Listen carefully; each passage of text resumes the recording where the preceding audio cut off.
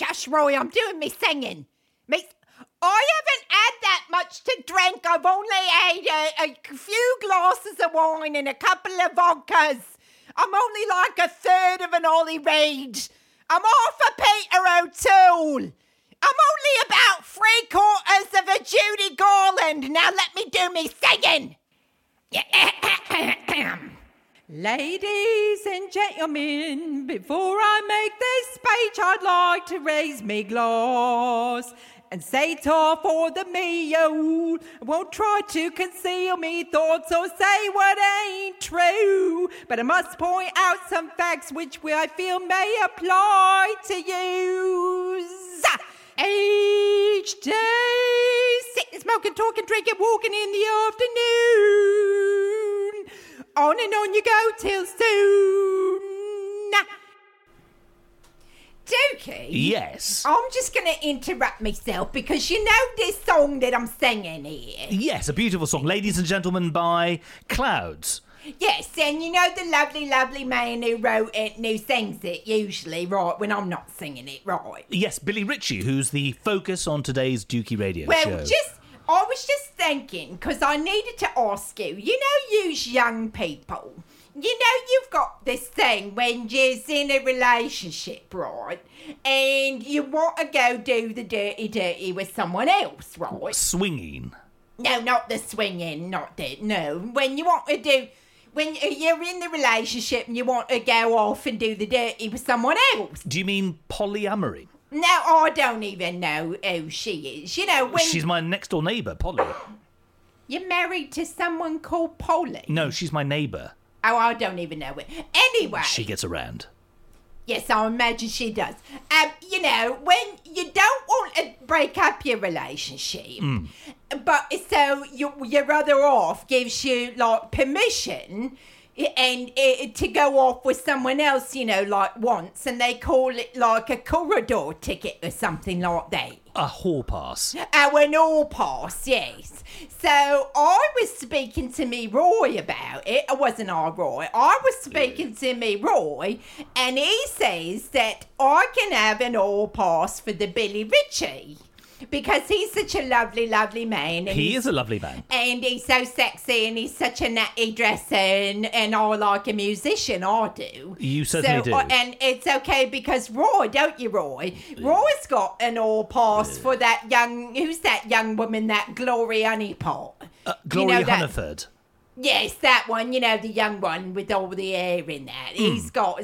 So I thought if he's got no pass for the Glory Honeypot, right, then I could be Billy Ritchie's... I could be Billy Ritchie's cougar, couldn't I? So you want to be the cougar with a hall pass to solicit the affections of our guest today, Billy Ritchie? I would, and I'm going to be his cougary. Okay. And I love a musician, especially when he's got a great big organ. Billy Ritchie certainly does have a very big organ. A Hammond. Yes, he calls it an Hammond, doesn't he, his big organ? Yes. And occasionally he even has a rotating Leslie. Oh, okay. He also has been known to destroy his organ on stage. Oh, no, I don't want to hear about none of that. I don't know what you young people get up to today, so I don't know about that. Now I've got an all pass for the Billy Ritchie. You're entertaining all your friends and constantly on your feet. You're burning the candle at both ends. You're trying all to make ends meet.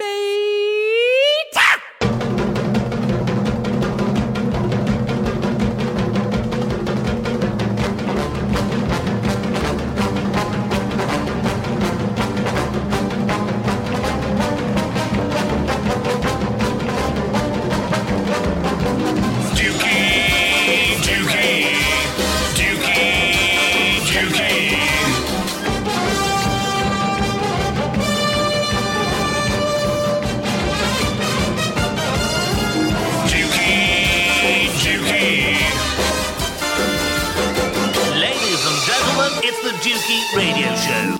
Hello. It's an absolute honour to welcome into the Dukey Radio Show studio Billy Ritchie.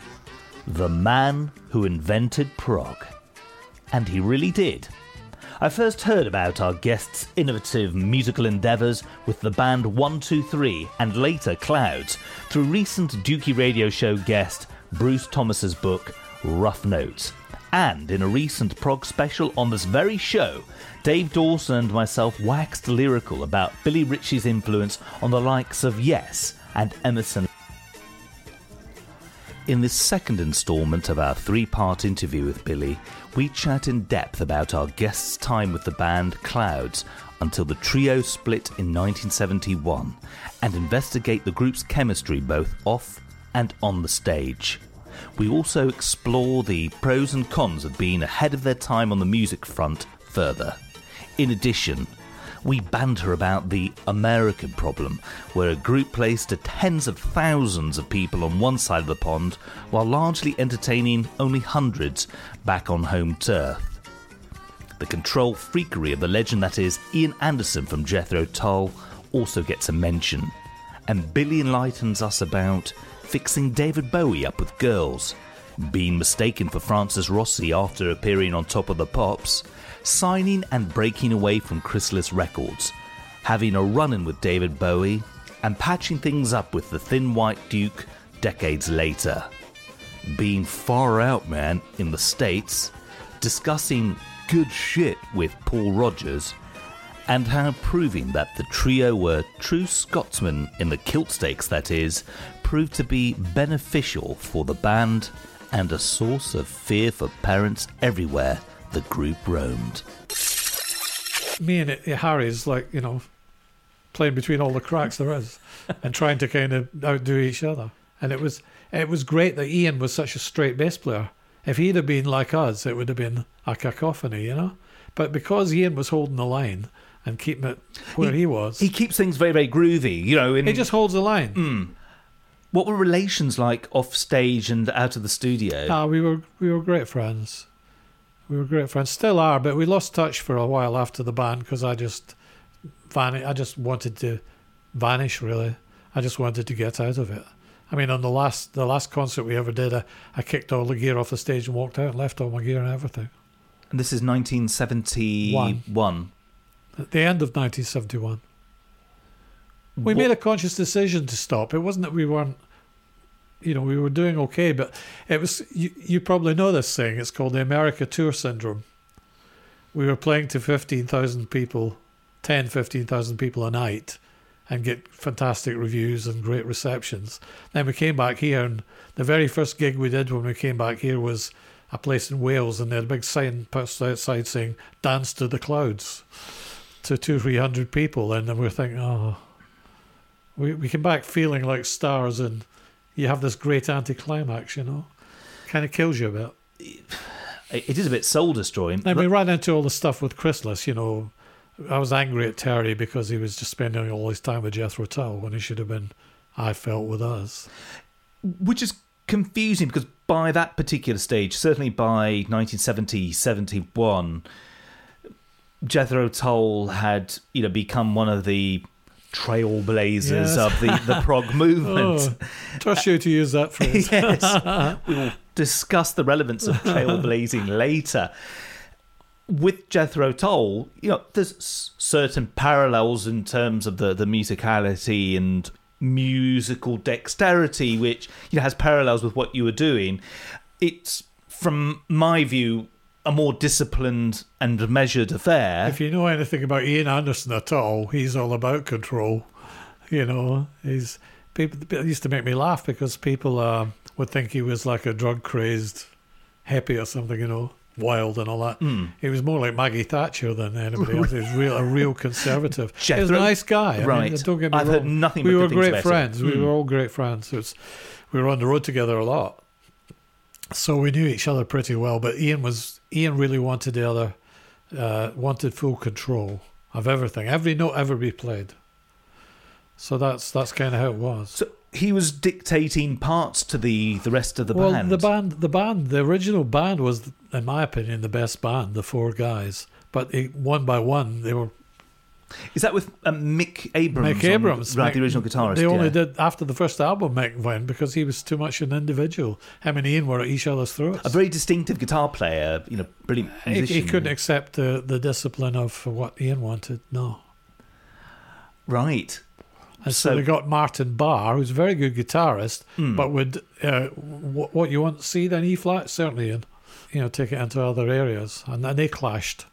So that was the first, and then Glenn was kicked out eventually too, and then Clive, the drummer, Clive Bunker, left himself, but pretty much then Ian could be Jethro Tull. And just pay sidemen. And he got all the money too, because he had a good business edge, I mean, goodness, and to be fair, still flying the flag for Prog very, very proudly. There never was a band called Jethro Tull after the other guys left. The band didn't exist anymore. It's just Ian Anderson. There wasn't such a thing as Jethro Tull. That's just a name. He's a clever guy. He could make good music and always would do something interesting. But I think they lost something by not having that freedom. The original band was, to me, the best band. Just my opinion. The one theme which I detect when you're talking about Jethro Tull, the first version, what they became, and Yes, and Emerson, Lake and Palmer, is that when it became self-indulgent for the sake of it, in a lot of ways deviating from bluesy influences, is where it went wrong. Absolutely. I mean, like I say, it's a difficult one for me because I don't want to be too ungenerous or petty, but I thought Keith was a good player. I mean, he was very good technically and all that, but he never to me was a rock player. And it was typical of that certain kind. You'd often see him around town jamming with people and stuff. He loved all that. I mean, I hated jamming. I thought it was such a mess. I wanted everything to be right.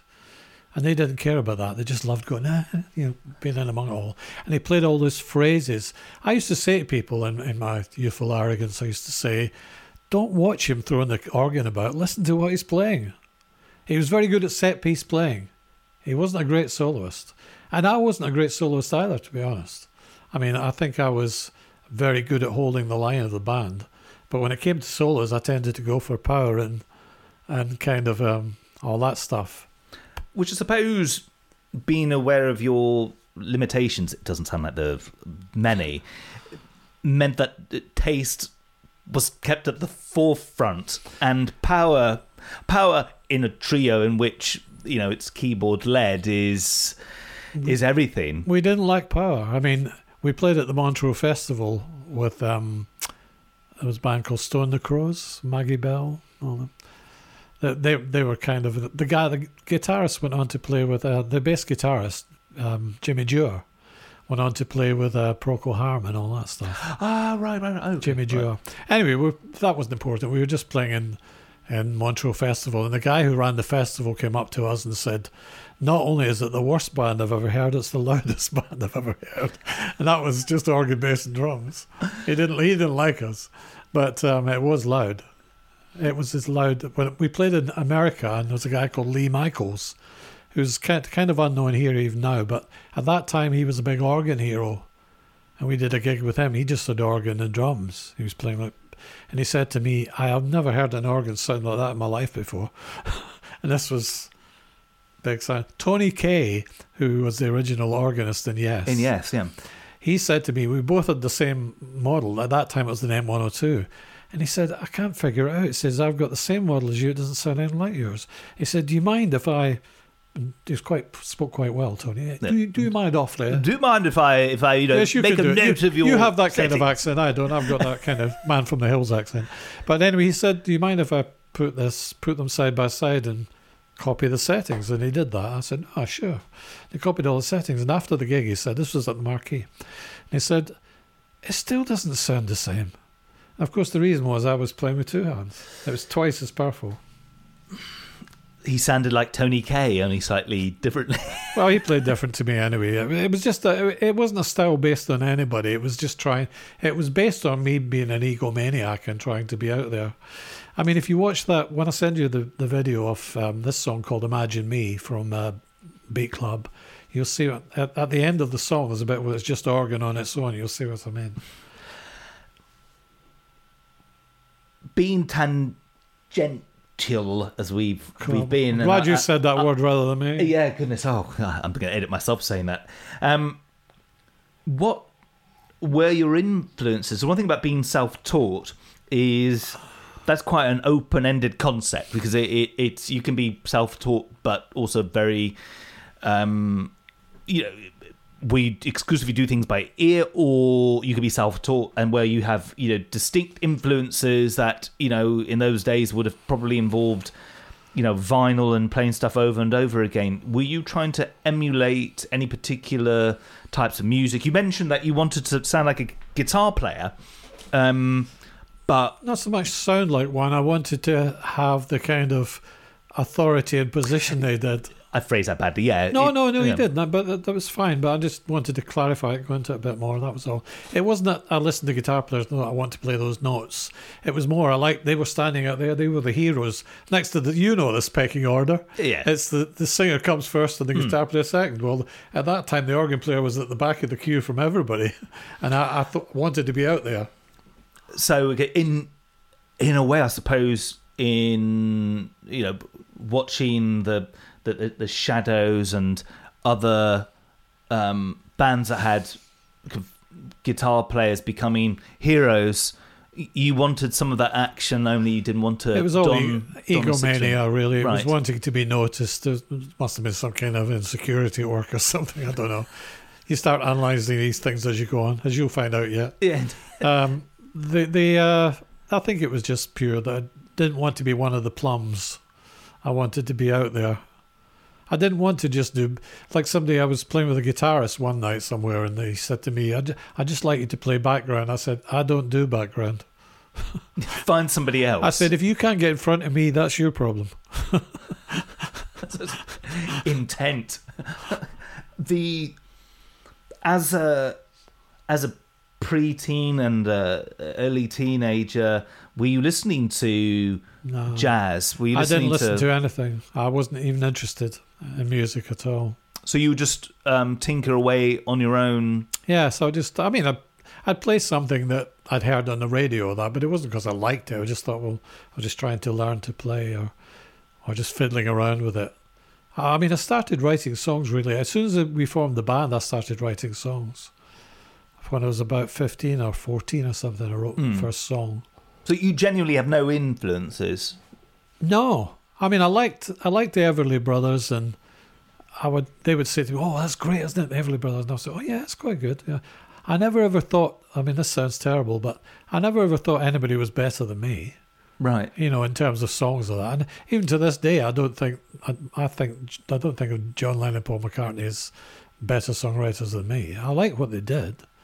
But I still to this day don't think it was any better than what I did. You should have given Brian Epstein your songs. He never heard them. That was the Right. thing. He never heard them. He died before. He never even knew I wrote any songs. Terry did. And Terry was... they interviewed Terry recently for the Jethro Tull thing, somebody to do with Jethro Tull. And they said, did you manage any other bands? And this was only a few months ago. And he said, I managed a Scottish band called Clouds. And they named all of us. And they said they were excellent musicians and Billy was a great songwriter. But we just couldn't get it together. So that was only a few months ago he said that. Multi-millionaire Terry now. Indeed. I knew him when he lived in the bedsit, Back in the day. 1971, you reached a wall, an impasse in terms of the world of Clouds.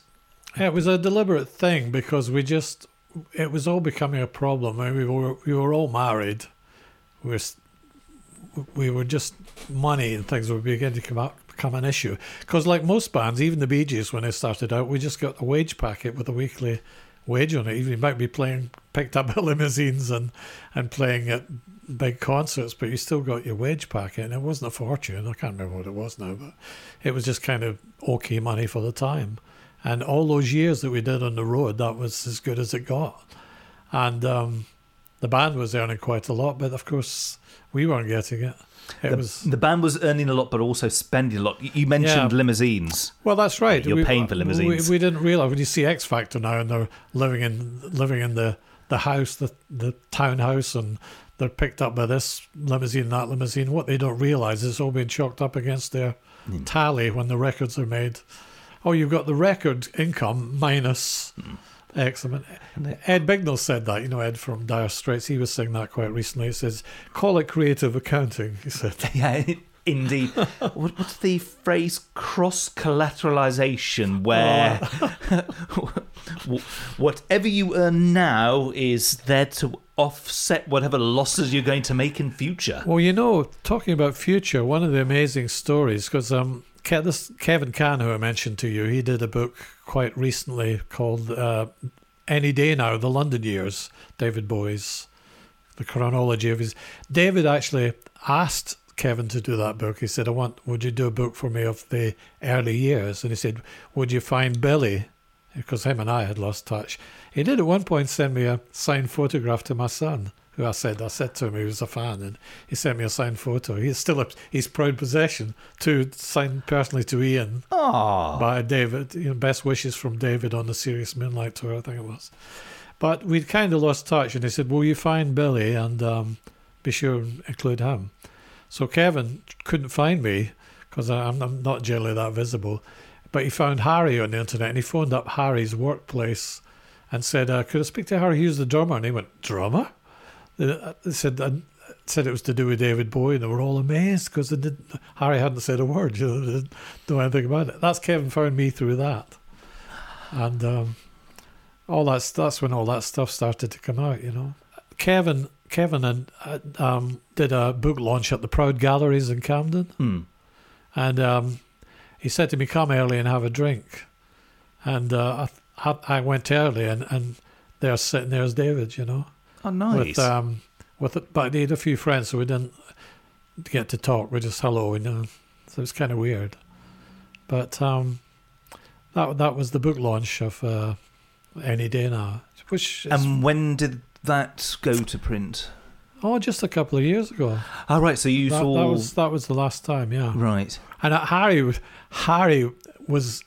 Ian were invited. Ian couldn't because he was on tour. Harry turned up at the end, being a drummer.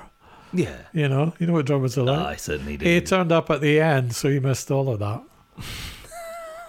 It was a real Bod's night. There was like Jennifer Saunders and Dawn French and all them were all there. It was all kind of a celebrity night. Hoity-toity. David wasn't to be seen. He just was there at the beginning, and he went away before anybody turned up. Right. And bless, from the sounds of it, I think he was kind of aware of health issues. It was only that kind of time, 18 months, 2 years ago. And the thing that struck me was how ordinary he looked. I thought, because I saw him maybe 2 or 3 years ago, I saw him on television on a live thing, and I thought, bloody hell, he looks like my son. He's actually, I know he's younger than me, but he looks like my son. He's so kind of well kept. But what I didn't realise was it's all part of being an actor, being made up and everything for the moment. When I saw him actually in the flesh, I was gratified to note that he looked as old as me. You do not look even close to your years, so but let's not. Have you had your eyes tested? I have. They're good. It's all good. Keeping with the Bowie theme, the fact that there was a gap and the fact that he wanted to reach out to you after, I suppose, quite a prolonged period of not being in contact. It was really, the guys to this day, Ian and Harry, what really happened was, I sometimes exaggerate the story a bit, make it sound like we had a confrontation, but it wasn't really quite like that. We were playing together at the Brighton Dome. You probably see this on the Trailblazers thing. And he only played about 3 songs. He was playing acoustic guitar, and he had a Dylan haircut at the time. And he got booed off. And this is what year? 1968 or 69. Right. 1969. It's like a 21, 22-year-old David Bowie's performing in Brighton. He'd had Space Oddity, had been a hit by this time. Right. But he was a one-hit wonder. Indeed, that's really easy to forget. People join that up, like Space Oddity and then Ziggy. And Ziggy Stardust, that was several years. By this point, I hadn't seen him since the The first time I saw him after the Space Oddity thing, I think it was when we did the Albert Hall, and he came along with me to that. But I hadn't seen him since then. And he played about 3 or 4 songs, and he got booed off, came off the stage quite pissed off. And he had a girl on his arm. And I was further back than the other 2 guys. We walked forward to see him. Ian and Harry reached him first, and I was a bit behind them. And they went, "Oh, hey, David, how are you?" And he was kind of dead off hand with them. I think he sort of looked at them like, "Do I know you?" It was kind of...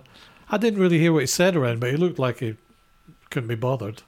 And he looked up and saw me, and I went, "Why don't you just go and F yourself?" Right. And then I turned and walked away.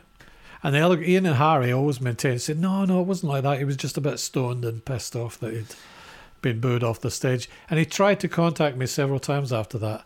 He asked Ian and Harry and me to help him with the demo sessions of the album that became Hunky Dory and Ziggy. The songs that went on them, Harry and Ian did the sessions for the demos. Right. And I didn't. I refused to do it. And he asked me again to play on Life on Mars, and I refused. So Rick Wakeman was my stand-in. So I should have done it. I was just a bit... With hindsight. I was just a bit... I really think he was a bit offhand. And I think that's part of the reason he remembered me. You maybe had friends 40 years ago. You forget each other. I haven't forgotten him because he became famous, but I was amazed. Kevin was amazed that he was so generous to me, saying all the things he said. But my little quiet theory is that I think it hurt him a bit that I kind of reacted like I did. But I think he needed it. I was giving him a kick up the...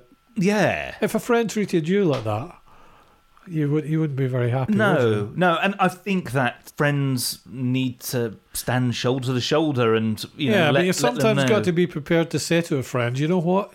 You're talking out your arse. Yeah. Pardon. Having one's personality shortcomings and highlighted, it can well, hurt. Let's face it, one of the reasons he was my friend and hanging about with us was because Brian Epstein was our manager. That was part of it. He was I'm networking I'm genius. not under any great illusions about that. I mean, we were friends. We could talk a lot. We were kind of... He gravitated to the band and then to me because I was the kind of mouthy one, as you might have noticed. But that was kind of... We had a good relationship. We were good friends. I used to fix him up with girls. So when I saw all that stuff about Ziggy and bisexual, I thought, I don't believe a word of that. I thought I'm not saying he didn't have some kind of bisexual relationship, but nothing. I never saw any sign of it. Right. So it was always girls. And I fixed him up with girls from the office, the NEMS office, Oh, so the NEMS lasses were able to enjoy the company. Well, that's what happened with the Bee Gees. Gees too, I mean, Robin ended up with one of the office girls. Molly was one of the girls at the office. Right. We thought that was funny because we all knew her pretty well. Do you remember the girl that Bowie was with when he was booed off? Yes, I didn't know that. Didn't find out till the last few weeks, but apparently I didn't pay any attention at the time, being a chauvinist pig for one thing. But it turns out it was Annie Nightingale, who's the famous BBC DJ now. Yeah, of course, because this would have been pre-Angie, and Nightingale, that particular time, this would have been before her... I suppose so. I think she was a local broadcaster in Brighton or something. Right. She was something on BBC Brighton or kind of low profile, but she took him for a drink afterwards and said that he was upset about me swearing at him as well as being booed off. So I don't know what they'll show of that. I hope they don't say what I said, but... with regard to your appearance on Trailblazing. Yes. Yeah. I only found out that one of the reasons I'm appearing is because when they interviewed her about David Bowie, she told the same story, including me, my part in there. Oh, right. So she remembered you by name. She corroborated it. Right. Yeah, she corroborated. No, she didn't know who I was. Oh, right. No, she didn't know who I was, but she just said this fella came up and swore at him.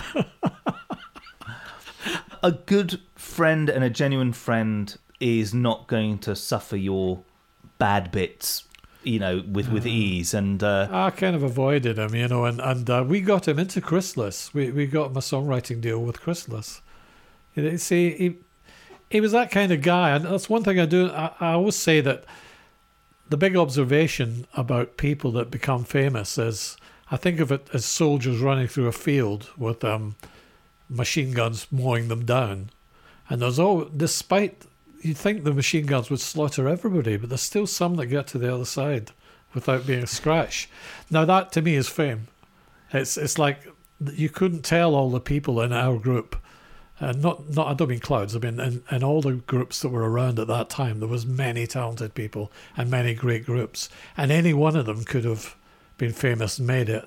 There was only that handful that somehow got through that field of machine guns to the other side. It was just pure luck.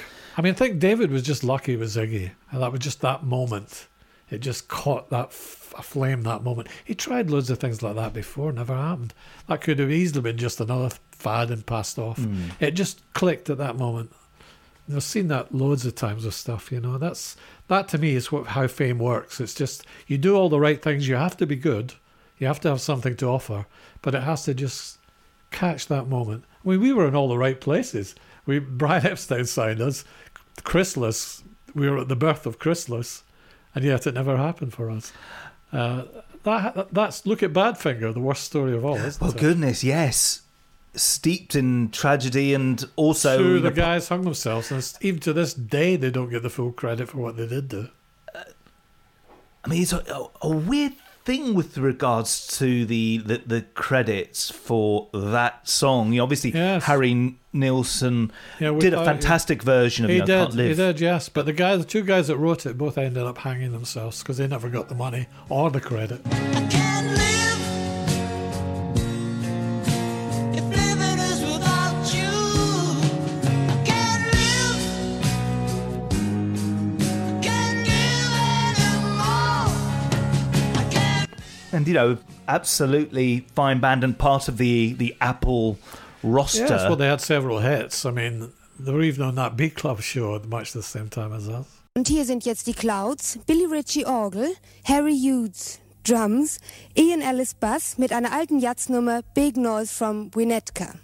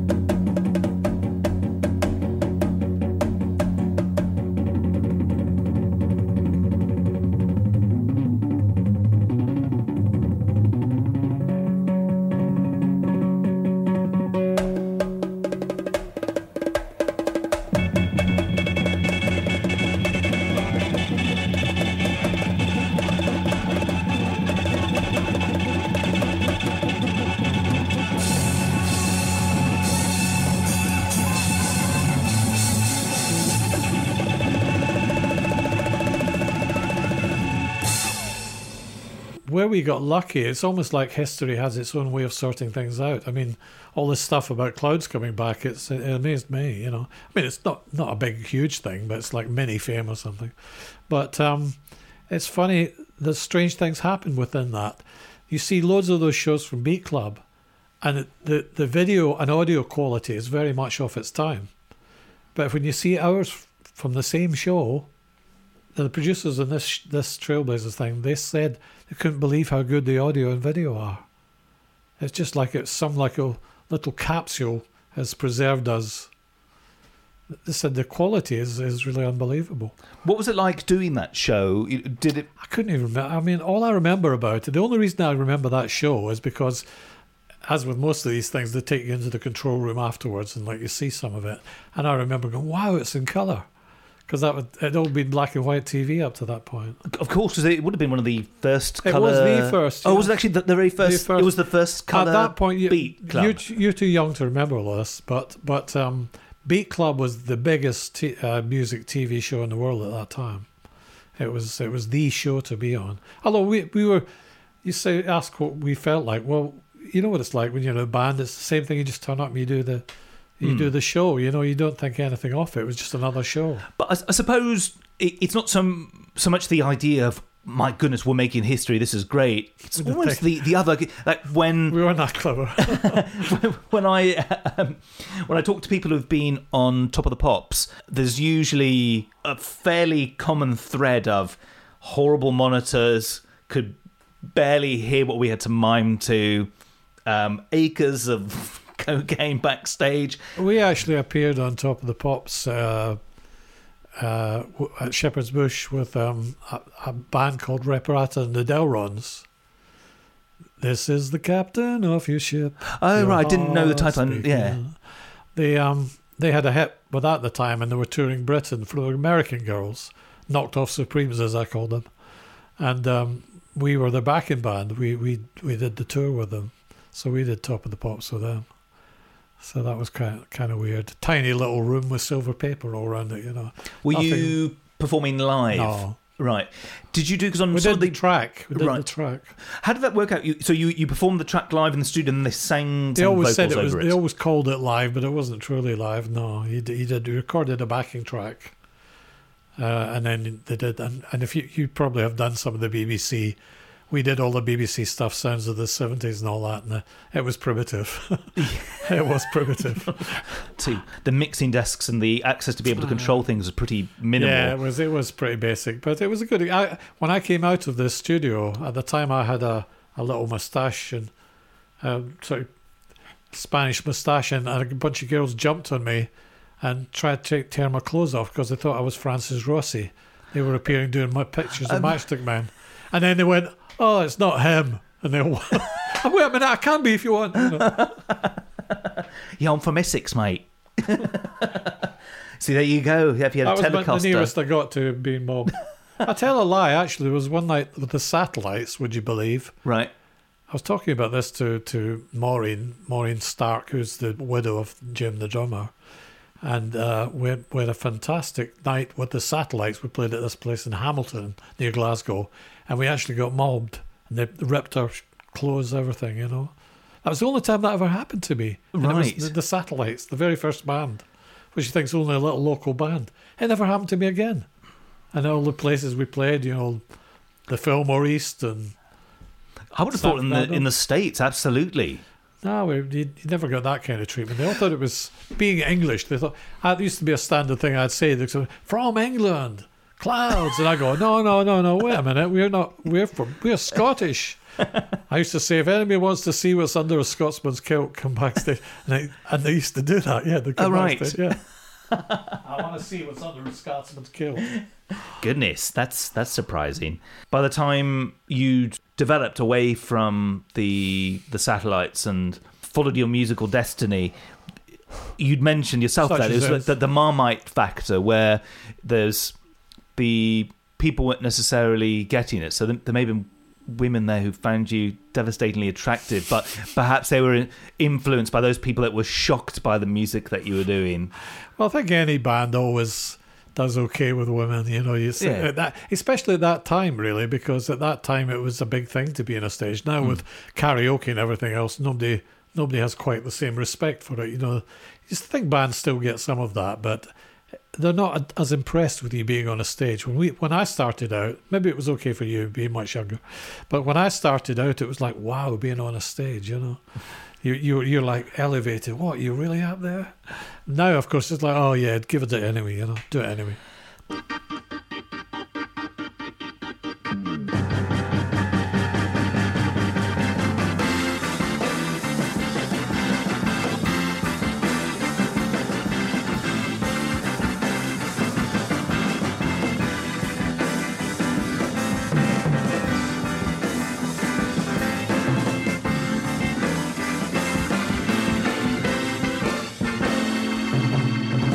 I know better than you that life is a drag.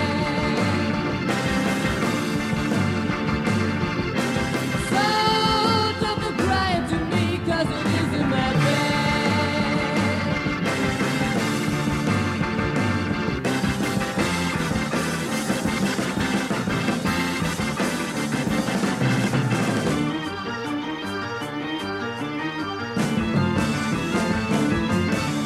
Some of the years were bad, but it gets a little better. I'll say it again. Some of the years were bad, yeah, yeah.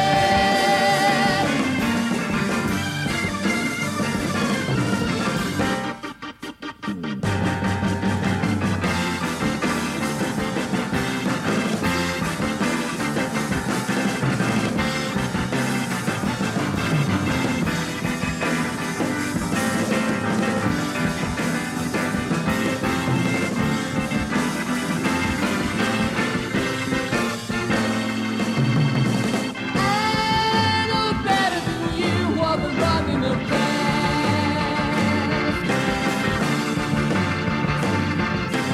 Oh, all the bad times are here, let's be sure they don't last.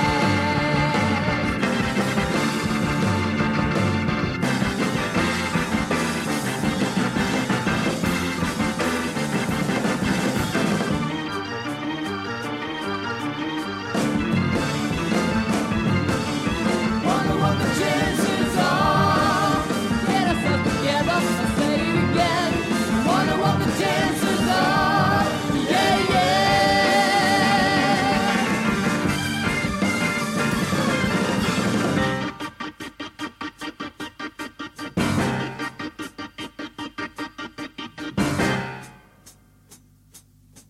There was a time when our life was fun.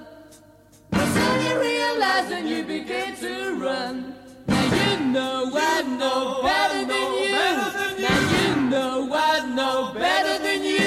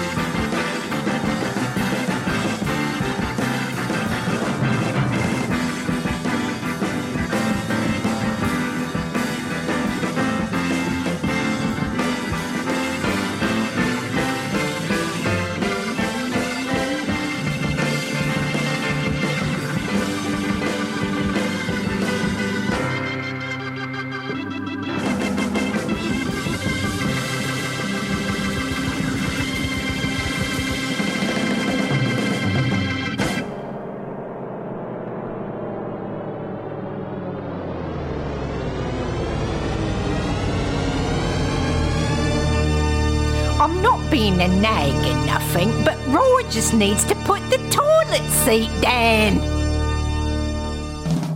All of London, even the handbags, are swinging to the sides of the Dookie Radio Show. The Dookie Radio Show does not broadcast on a frequency that exists. However, it's available for download every Monday if you're up for it. And oh, heads up, you are.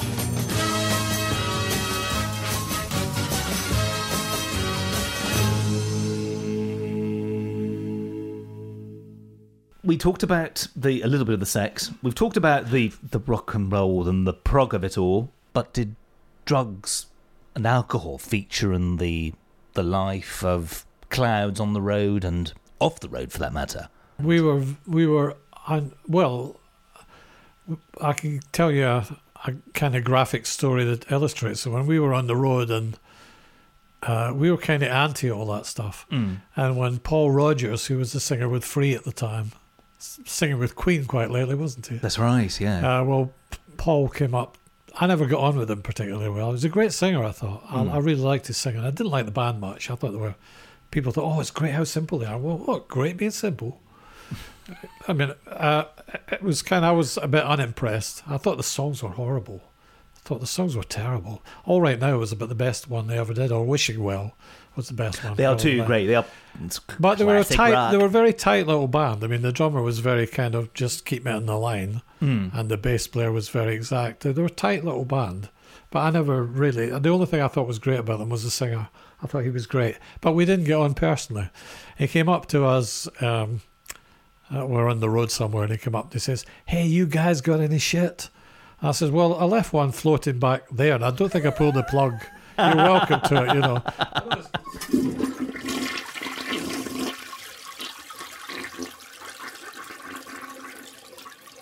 It's kind of corny. And his answer to that was, "Hey, you guys are really straights." So that was kind of where and people used to come up to us in the States and say, "I hear you guys are far out." And we'd say, "No, only down the road, you know." You guys are really spaced out. And I said, no, the drummer's in the middle, the bass player's on the left hand. So, you know, we were kind of like that, a bit square almost. And I was the only one that drank. Ian and Harry didn't even drink. And none of us took drugs. Nothing at all. Billy, your fellow band members were Scottish. Funny enough, Ian drinks a lot now.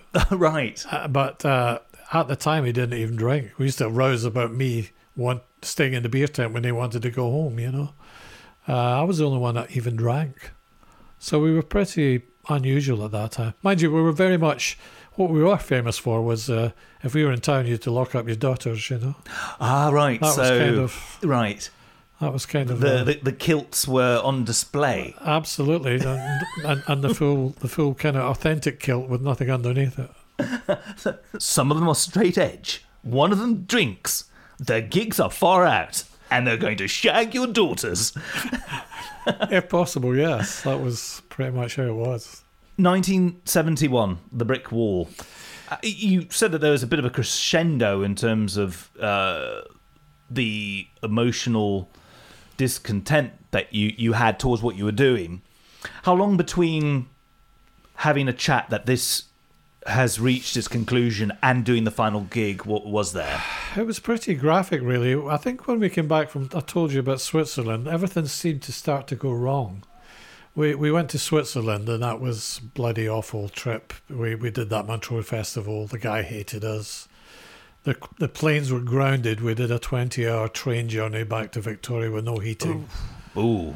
And all of the bands, the British bands were on that, were all jumping up and down the seats trying to keep warm. And I mean, all of us are used to life on the road, but this was a bit... And it turned into January, and I've got an entry in my diary. It's a bit goes like your house being called Shug, which is Scottish for Hugh. Yes. Well, I've got an entry in my diary. Pishy start to the new year. Pishy. Pishy.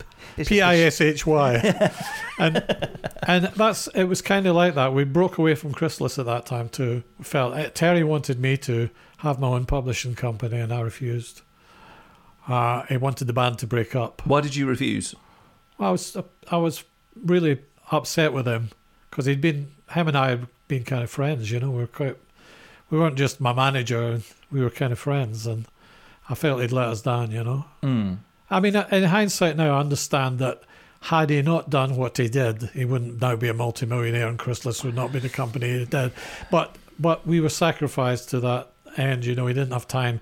But it was ironically because he liked us so much and looked on us as his personal band, he wouldn't delegate anybody to do the stuff that needed to be done for us either. So we got kind of ignored, you know. It was for that reason. So I was kind of mad at him. And he said, we'd really like, we think the band, we can't do anything with the band. It's reached its zenith. And we were feeling pretty pissed off. And this was January or February. And he said he wanted me to make my own records just on my own. And all I did was tell the guys in the band, and we broke away from Chrysalis.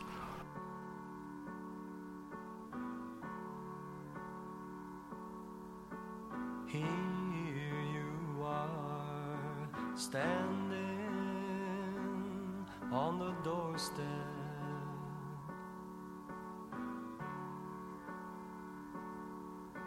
telling me the time has come for a holiday.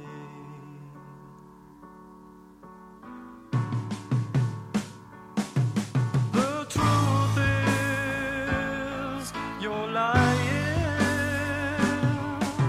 trying to make me feel better. I can tell what you're really trying to say is you're leaving.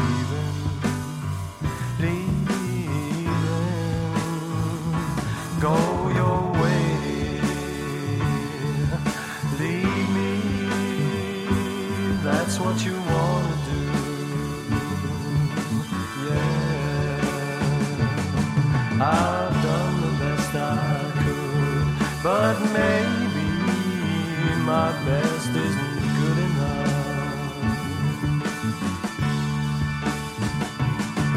You make it with someone who makes you feel better. All those times when you came home crying, I know you were leaving.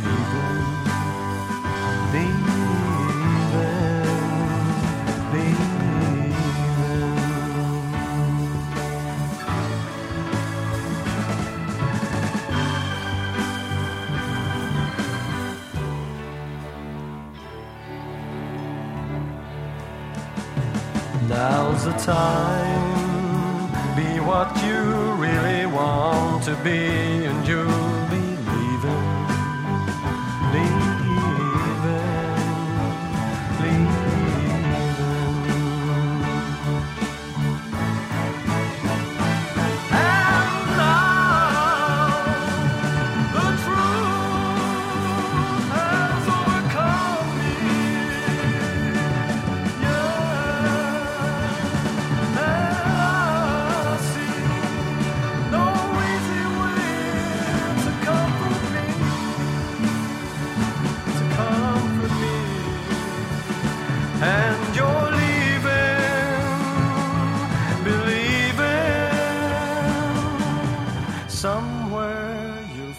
Someone better. Well, I'd say that it was the right thing to do, except you're leaving.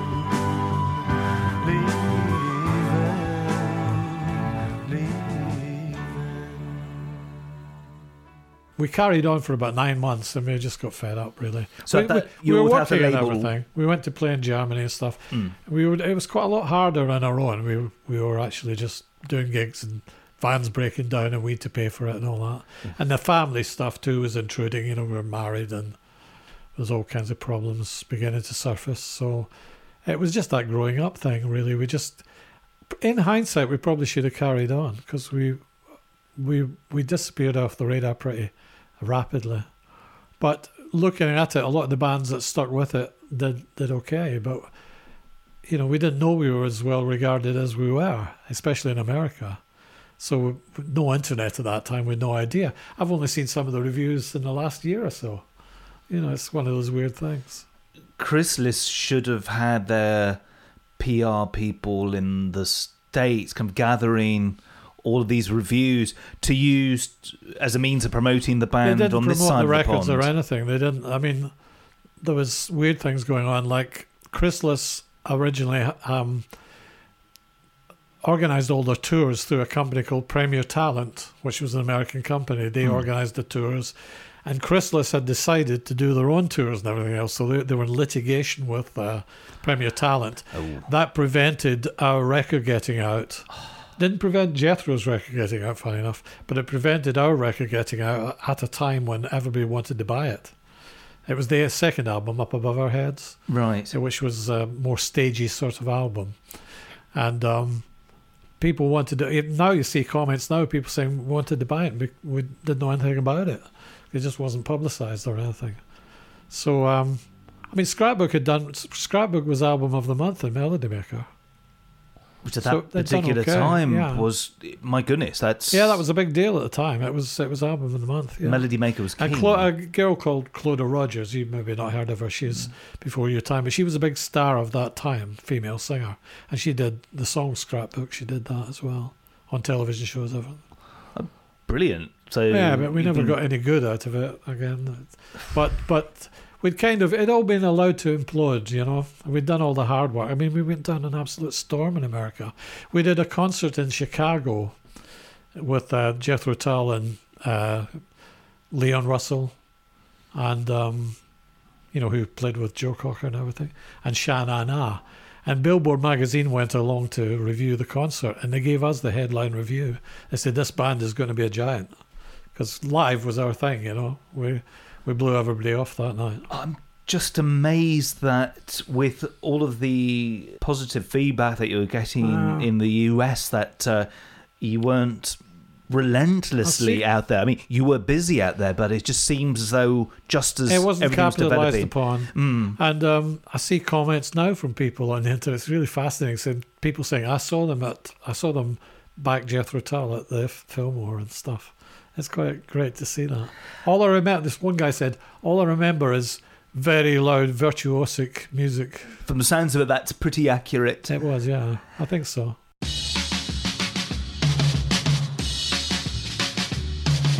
Well, that is indeed your lot. For the moment, anyway. You've been listening to part 2 of our 3-part interview with Billy Ritchie. My name is Dukey and I've been your host. In the next and final instalment, we'll explore the breakup of Clouds and life for Billy beyond the band, and what it's like to leave your organ hanging out on a stage in Stoke-on-Trent. Until next time, may the worst of tomorrow be the best of yesterday. Now it's time for me to go and pop my weasel. Thanks for listening. Half a pound of tuppenny rice, half a pound of treacle. That's the way the money goes. Pop goes the weasel.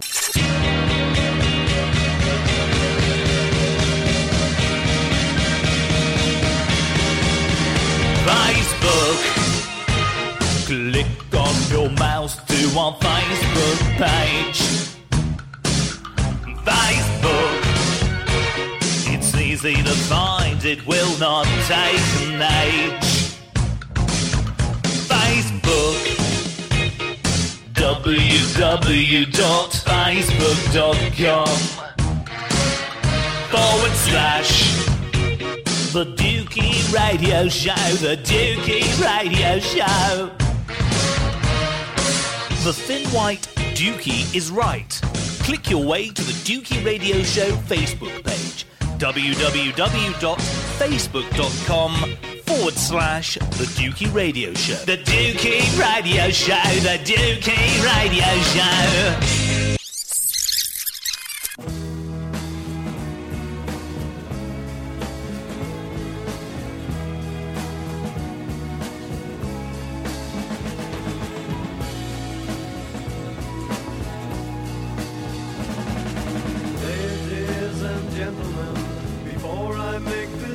I'd like to raise my glass and thank you all for the meal.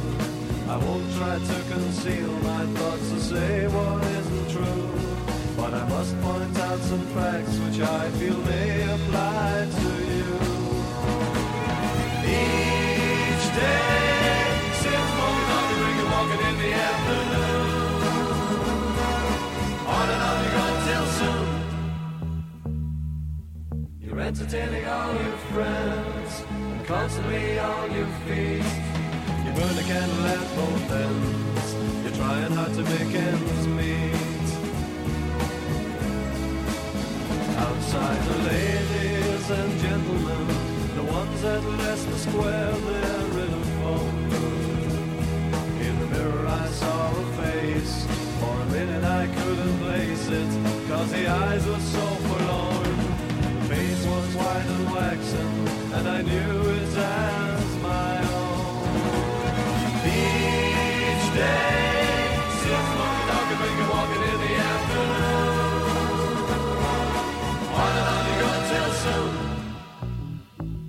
Coffee in the afternoon, gets cold late at night. You burn a candle at both ends, you're trying not to put out the light.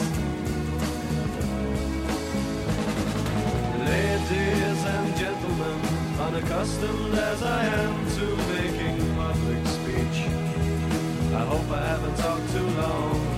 I realize I do go on sometimes, and a short speech is the best. But I know I feel a little better now that I've got it all off my chest. Each day, since long dog and drink and walking in the afternoon, on and on you go till soon. Coffee in the afternoon, gets cold late at night. You burn a candle at both ends, you're trying hard to put out the